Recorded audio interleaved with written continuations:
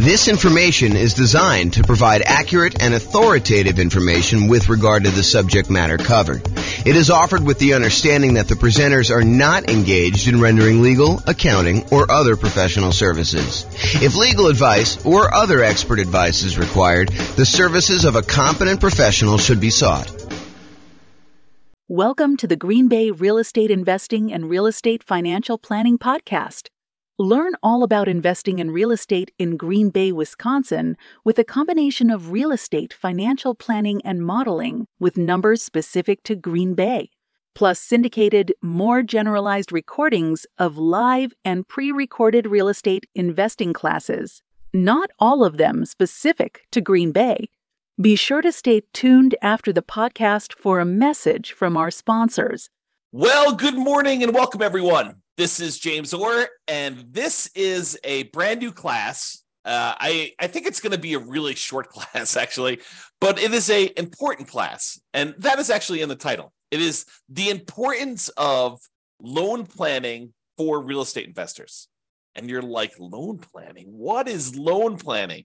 Well, there are limitations on how many and what types of loans you can typically get, and also the preferred order, the order that is going to be optimal for you as certain types of real estate investor. Like if you're going to be a nomad or something like that, then there are definitely a order of loans that you may want to consider. And there's probably exceptions to all these things I'm about to say, but it is good to think about this because you could back yourself into a corner and put yourself in a situation where you wish you would have done things differently had you only known.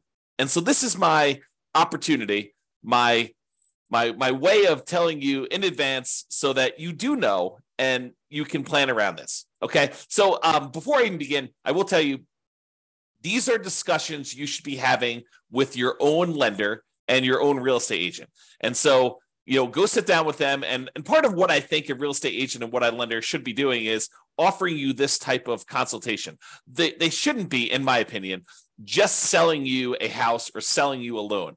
They should be helping you plan, helping you kind of like formulate a plan and make sure that you avoid making mistakes down the road. It's not just about getting this deal done. It's about getting to your ultimate goal of being financially independent with real estate, if that is your goal. But whatever that is, you really should be talking to your lender and your real estate agent and kind of getting this plan. Okay, so let's talk about loan planning. First, you can get Fannie Mae, Freddie Mac loans. These are the quasi-government loans that most lenders sell their loans to. You can get those until you have 10 non-owner occupant finance properties. Okay, so you still got to be able to qualify for all these, but your personal residence counts as one as well. So if you have a property that you're living in, you can have 9 additional non-owner occupant finance properties. And then they're going to cut you off from getting additional non-owner occupant investor finance properties from Fannie Mae, Freddie Mac. So that's sort of the rule, is that 10 finance properties. Now, we said that your personal residence counts as one. Any portfolio loans and any other loans you have on like single family homes, condos, townhomes, duplexes, triplexes, fourplexes, any loans you have on 1 to 4 units, they do count against your 10 too, even if they are adjustable rate mortgages and balloons. So adjustable rate mortgages, the interest rate on those loans varies. Sometimes they'll be fixed for 5 years and then they vary each year after that. Sometimes they'll be fixed for 3 years and they vary after that. Sometimes they'll be fixed for 7 years, whatever they are. So all of those would count towards your 10. And any balloons. Balloon is like you have a loan and maybe the payments are based on it lasting for 30 years, but there is a balloon at 10 years, which means that you need to either refinance or sell the property or pay off the loan at the 10-year point in order to be able to continue with that property. Otherwise, the loan is going to be called due and they're going to foreclose if you don't actually pay it. So really those loans, the portfolio loans, any 1 to 4 unit loans, they do count against your 10. So like what if you're buying properties as an owner occupant, like a nomad, moving into the property, living there for at least a year, and then converting those to a rental property and then repeating those properties? And maybe you've done that 5 times so that you have 5 properties and you're about to move into your 6th. Well, all of those would count towards your 10 in total. So realize that all of those loans do count towards your 10. Now, you can get more than 10 if you're buying another owner-occupant property. So let's say you decided you're going to go buy, 10 investment properties. You have a inheritance from mom and dad, or your rich uncle, and they actually allow you to go and they give you enough money so that you're allowed to go and buy 10 properties. You've got enough down payments for 10. Are you then, and you get 10 Fannie Mae, Freddie Mac sort of loans where you're putting 20% down, 25% down in order to buy those. Can you go buy an 11th property with some type of Fannie, Freddie, 30-year fixed rate financing type of loan? And the answer is yes, you can, but only if that 11th property is an owner-occupant property. You can buy more than 10, but it has to be an owner-occupant property. So you need to be able to think this through about like how many loans you're going to get and what type of loans you want to get. So if you go and you do, and by the way, it's not just number 11. You can do number 15 as an owner-occupant. There's no limit to the number of owner-occupant loans you can get. And you can convert the previous ones you had to investment properties, but you can't initiate a new loan as a non-owner occupant. You cannot get a new finance property as an investment property beyond loan 10. And that's really what we're talking about. So there's really no hard cap on the number of nomad properties that you can do. Now, you still have to qualify for all these, right? Like you still need to have your debt to income ratio. You still need to have the reserves for that. You still need to be able to qualify with your credit score. But there's no limitation on the number of loans you can get that. So why are we even making such a big deal out of all this stuff? Like I went and I told you that there's this 10 number and like it's important for you to think about, but like what is the big deal? Why are we so concerned about these Fannie Mae, Freddie Mac type loans? Well, one of the reasons we're so concerned about them is they are the 30-year fixed rate loans that you could typically get. If you remember when we talked about all the different loan types we can get, conventional loans and VA loans and USDA loans and, the portfolio loans and commercial loans, you remember really the concern about a lot of these other bonus loan products that we have, the portfolio loans and commercial loans and all that other stuff, is that they're not usually 30-year fixed rate financing. And so if you are concerned, as I think you should be, at least a little bit concerned about some type of interest rate risk, having these rental properties that all have variable rate loans on them or adjustable rate mortgages on them, are you concerned about rates going up? It's possible rates can go up. Look at what happened in the last year. And if you think, 7%, well, that's really, really high. We're never going to go above that.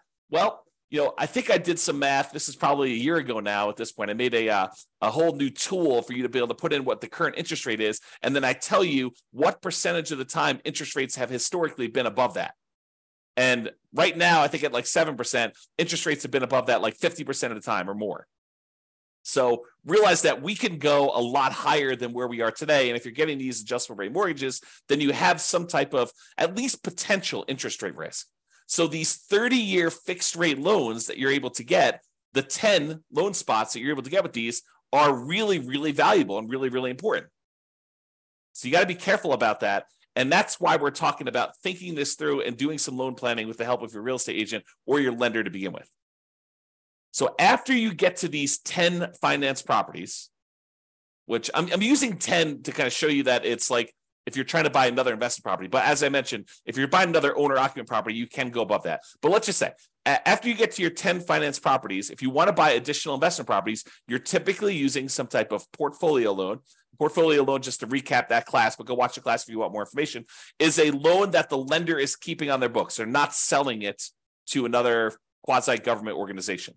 So after the 10 finance properties, you need to get a portfolio loan or a commercial loan, or you get private financing, which we covered yesterday in detail, or you need to do some creative financing in order to then purchase additional investment properties. By the way, the commercial loans, which are typically used when you're buying 5 units or more, they do not count towards the 10. So if you have an apartment building, you bought a 50-unit apartment building, that does not usually count as one of your 10 finance properties. So there's kind of a way to kind of think about that too. So, some people might use the strategy of, I'm going to go buy whatever it is, 10 investment properties over time. I'm going to wait for the equity to kind of build up in them. Some properties going up in value, so they appreciate a little bit. You're paying down the loan, so you're paying down the debt, and your equity is increasing. And then eventually, you might use a 1031 exchange where you sell those properties, move the equity from your properties, and you go buy a 25-unit apartment building or 50-unit apartment building or 100-unit apartment building, whatever you're going to do. And then you could start back over with your Fannie Freddie loans if you wanted to do it that way. That is a strategy to do. But it's important for you to think through, what will my situation look like? What will my number of properties and what loans will I have on them? And what will my cash flow be? I mean, like, you're thinking about this whole kind of like process, your vision of what it will look like when you are financially independent. And then you're saying, okay, based on that, how am I going to get there with the loans I have? Which ones of these are going to be my 30-year fixed rate financing loans? Which ones I'm planning to hold long term? And I want to have those really good low interest rate, fixed rate financing loans in place. And which ones am I going to use just as kind of like short term rocket boosters to get this really amplified return in the beginning, return on equity in the beginning, and then eventually you're going to sell those off, 1, 2, 3, 4, 5, 10 years in the future, and utilize that equity to maybe either invest in something else or pay off the existing properties you have or whatever you're going to do there. So understanding what gets you to financial independence and what that looks like for you is important. And then sitting down and figuring out which loans are going to go with which properties is what we're talking about. Loan planning. How you're going to get those loans and which ones are going to be there and what will look like at the end. And if you have to do some really complicated stuff in the middle, what it will look like in each one of those complicated stages. Okay. So use your first 10 loan spots wisely. These are the 30-year fixed rate loans with low interest rates and typically high mortgage balances, especially if you're doing some type of like nothing down nomad / house hacking strategy, or low down nomad versus house hacking type strategy, where you're basically buying properties with 3% down, 3.5% down, 5% down, or nothing down if you're doing USDA or VA for the first couple ones. So make sure you think through these ones, because they're typically the really high mortgage balance ones, and they typically have relatively low interest rates compared to the other loan products you can get, and they're fixed rate financing. So have a good loan plan and think that through. Now, one of the considerations when you're thinking about this is, if you know that you only have 10 of these, and they tend to be the better loan products you can get, you may want to think about trying to use larger loan amounts for those if you can. Now, I'm not sure this would be my overriding principle, but if you have a choice, if you're on the fence, and it really doesn't matter if you go a little bit larger or a little bit smaller, using these in order to get a larger loan spot tends to be better. And here's why. Imagine for a minute, you've got 10 loan spots, which you do. And you could use those loan spots to go buy 10 $100,000 properties today. Or you could use those loan spots to go buy 10 $300,000 properties today. If you fast forward into the future and you bought the 10 $100,000 properties and they eventually get paid off, and sure, they're appreciating and stuff like that, but we're going to assume that we're talking about in today's dollars what they're worth. Once they're paid off, you have 10 $100,000 free and clear properties, which is about $1 million worth of property. However, you got 10 $300,000 loan spots. Now you have 10 free and clear, paid off $300,000 properties, or about $3 million in net worth. Which would you rather have? Would you rather have $1 million in net worth, or would you rather have $3 million in net worth? I know this sounds overly simplified, but that's what we're talking about. If you take larger valued properties and larger loan balances, and you use those optimally for your fixed rate 30-year financing, that's what we're talking about. The difference is deciding which ones and which size loans you ultimately want to have paid off free and clear at the end.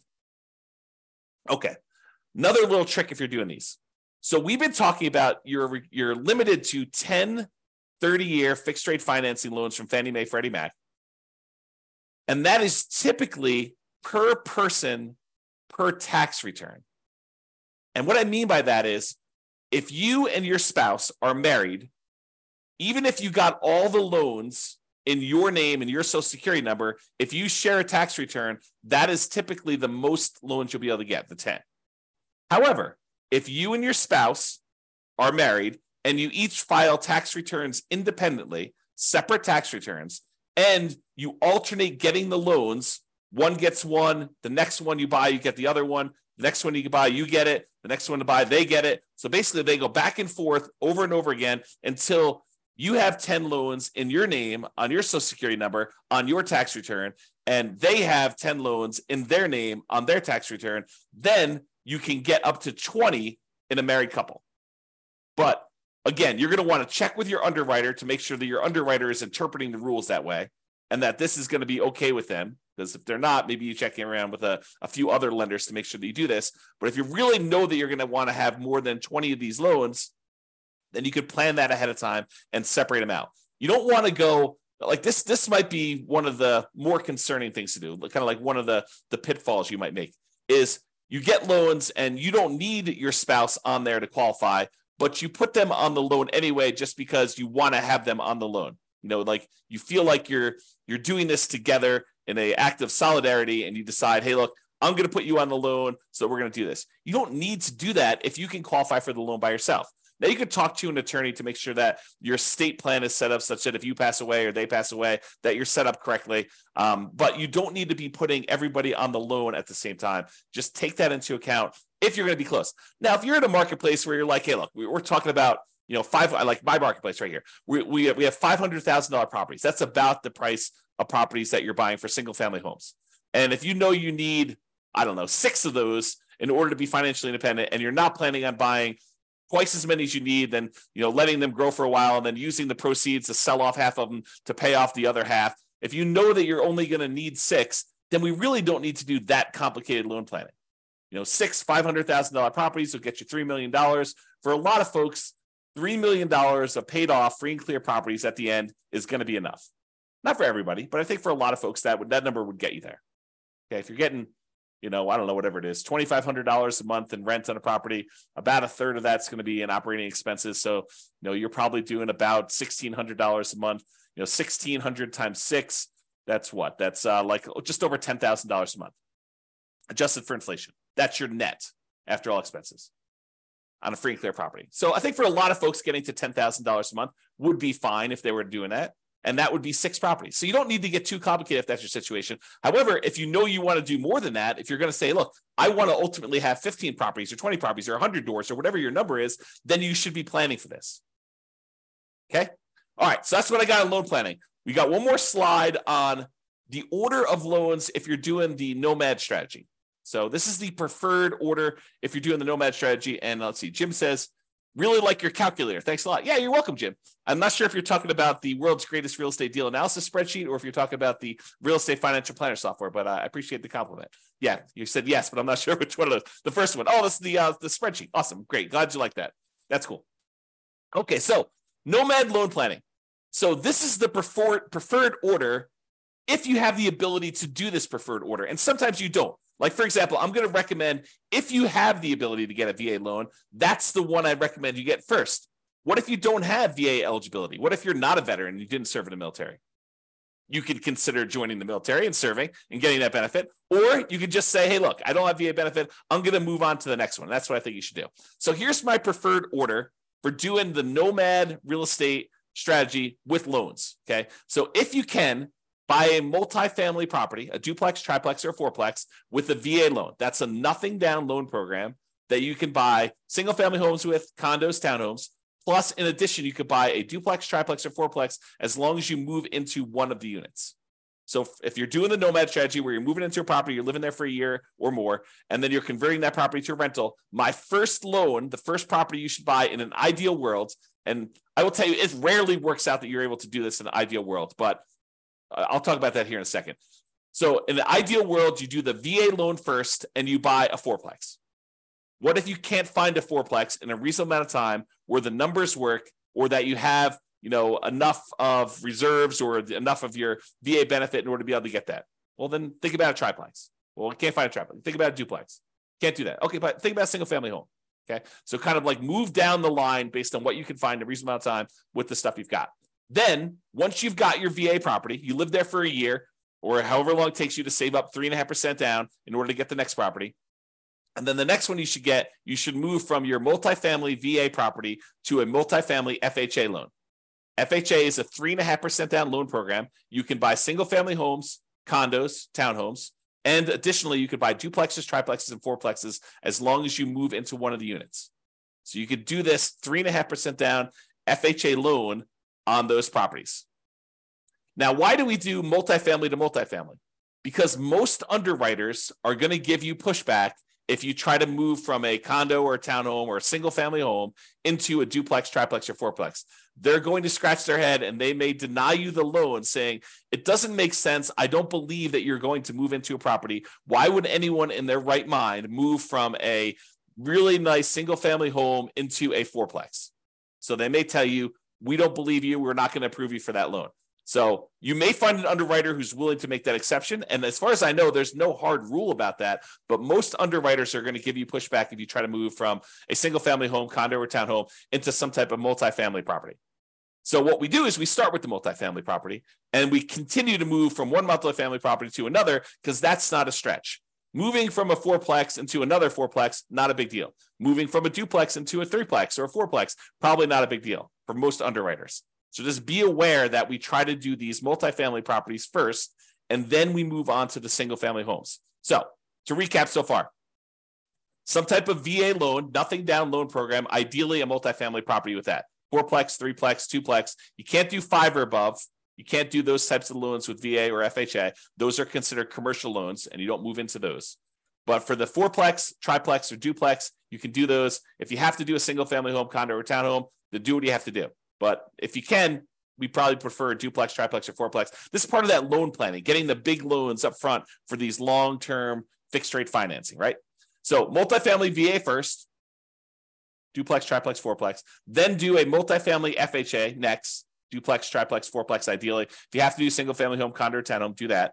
Then after we get through those, then we move on to conventional financing, or in some really rare exceptions, if you've lived in the FHA loan long enough or the property values have gone up fast enough, sometimes you can refinance the FHA loan into a conventional loan, then do another FHA loan as well. So sometimes you can only usually have one FHA loan at a time. So sometimes when you have enough equity, you get 20% of equity, maybe you bought it at a big discount or some combination, you bought it at a discount, property values have gone up, you paid down on the loan, and now you're looking at 20% of equity in that property or 25% of equity in that property. You might be able to refinance out into a conventional loan. Then you freed up your FHA loan spot again, and you could repeat the process and buy another property with FHA. It's unusual to be able to do that. And similarly, I didn't mention this, but I probably should have. Similarly, the VA loan is not limited to one loan. It's limited to a certain dollar amount. So you have a certain dollar amount of benefit. And so if you're under that benefit that you could use, sometimes you could use that benefit again and buy a second property with the VA loan as long as your benefit there. Go talk to your lender to find out what the benefit amount is and how that works in your local marketplace. They'll explain it to you. Okay. So VA loan, FHA loan, conventional loan, and then we're typically using the conventional loan with either 3% down for the first one, which is really hard to do once you have multiple properties, or more likely you're going to do 5% down conventional loan products, and you're going to buy as many of these as you want because there's no limit to the 10 you can do. Like when you're doing owner occupant, you can go above 10. If you're doing non-owner occupant, if you were going to try to put 20%, 15% down with PMI or 20% down and buy these and not move into them, you would be limited to 10. And the FHA and the VA loans that you already have would count toward those 10. Okay. So that's why we do it in that order. Now, owner occupant financing, what we've been talking about, moving into properties, you must move in. Now, there are some people that are going to listen to this. And they're going to be like, James, I'm going to improve on your nomad strategy. I'm going to kind of tweak it a little bit. And what I'm going to do is I'm going to tell them I'm moving in. But then after I close, there's going to be something that happens to me where I'm not going to be able to move in. I changed my mind, or, I decided to get married and I'm moving in with my girlfriend and we're going to share a property then. So I technically am not going to have to move into the property. And that's how I'm going to speed it up. I'm basically I'm going to tell them I'm getting an owner occupant property. I'm going to get an owner occupant loan, but then I'm going to either move in for a really short period of time, like a week, or I'm not going to move in at all. And I'm going to sort of trick the system because I know that I could do this. What you're talking about doing, it's called loan fraud, and you can go to prison for it, okay? It's occupancy fraud. It's a type of loan fraud, and yes, lenders do check. When I teach this class and I talk about this live with other people, we have a lot of people in the room that are doing the nomad strategy where they're moving into properties. So I do a poll of the room. I'm like, okay, let's see. So of the people here that have done this nomad strategy where they've got an owner-occupant loan, they moved into the property, and they're living there for the first year, how many have had a lender come and check to make sure that you're living in the property? And like half the room's hands go up. Yep, they do check. So if you think you're going to sort of pull a fast one on the lender, first of all, why would you do that? You've got a partner in a lender who's going to loan you, 95%, or 96.5% if you're doing an FHA loan, or 100% if you're doing a VA loan. You've got a partner who's willing to loan you literally millions of dollars to do this strategy to help you become like financially independent and rich. And what you want to do, your first instinct is, let's screw them over. What are you thinking? You've got a partner who's willing to give you these 95% of the money in order to do these deals, or in some cases 100% of the money to do these deals, and your instinct is, let's screw my partner over? That's horrible. So don't do that. Follow the rules, do it right, and just be successful doing it. Okay? So, off my soapbox. That is what we typically recommend for loan planning. I'm going to do the conclusion here. I've got a few people on live. Doing a conclusion here. If you've got questions about this particular topic, loan planning, or the order you do loans for the nomad strategy, go ahead and queue those up in the chat, and I'm happy to answer those. But in conclusion, planning your loans can help you avoid unexpected limiting surprises later. You don't want to get to the point where you're doing your process and that you want to do 14 of these things, and then you didn't realize that you're only going to be able to do 10 conventional fixed rate financing loans. You want to plan for that, taking a few minutes up front. And we're not talking about spending days doing this, right? Like, this is a meeting with the lender, like once a year, maybe, in order to make sure that, you're on track for the type of loans, and make sure that any policies didn't change or any programs didn't change or whatever you're doing. But taking a few minutes up front to discuss this with your lender, and maybe to a lesser degree, your real estate agent, because your real estate agent may have some more insight or different insight than your lender have. This could save you a lot of money, a lot of frustration, and a lot of heartache later. And so that's why we do a very short segment on this. And that's why we make a big deal and explain to you what is going on and why there's limitations there. So lay out your plan, or if you're unwilling or unable to do that, at least utilize the general best practices that we've outlined in this presentation. That's all I got. It doesn't seem like anyone's got any questions. I do appreciate you guys coming on live. This has been James Orr. Have a great day, everybody. Bye-bye for now. With home prices up, mortgage interest rates up, and rents up, but not quite enough to counteract the higher prices and interest rates, cash flow on rental properties in Green Bay is harder than ever. Book a call with the Real Estate Financial Planner to apply our proprietary 88 strategies to improve cash flow on your rentals.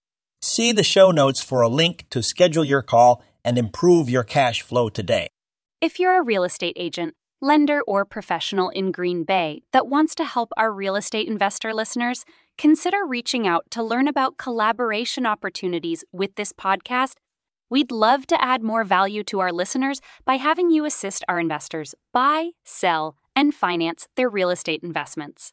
See the show notes to schedule a call to discuss collaboration opportunities.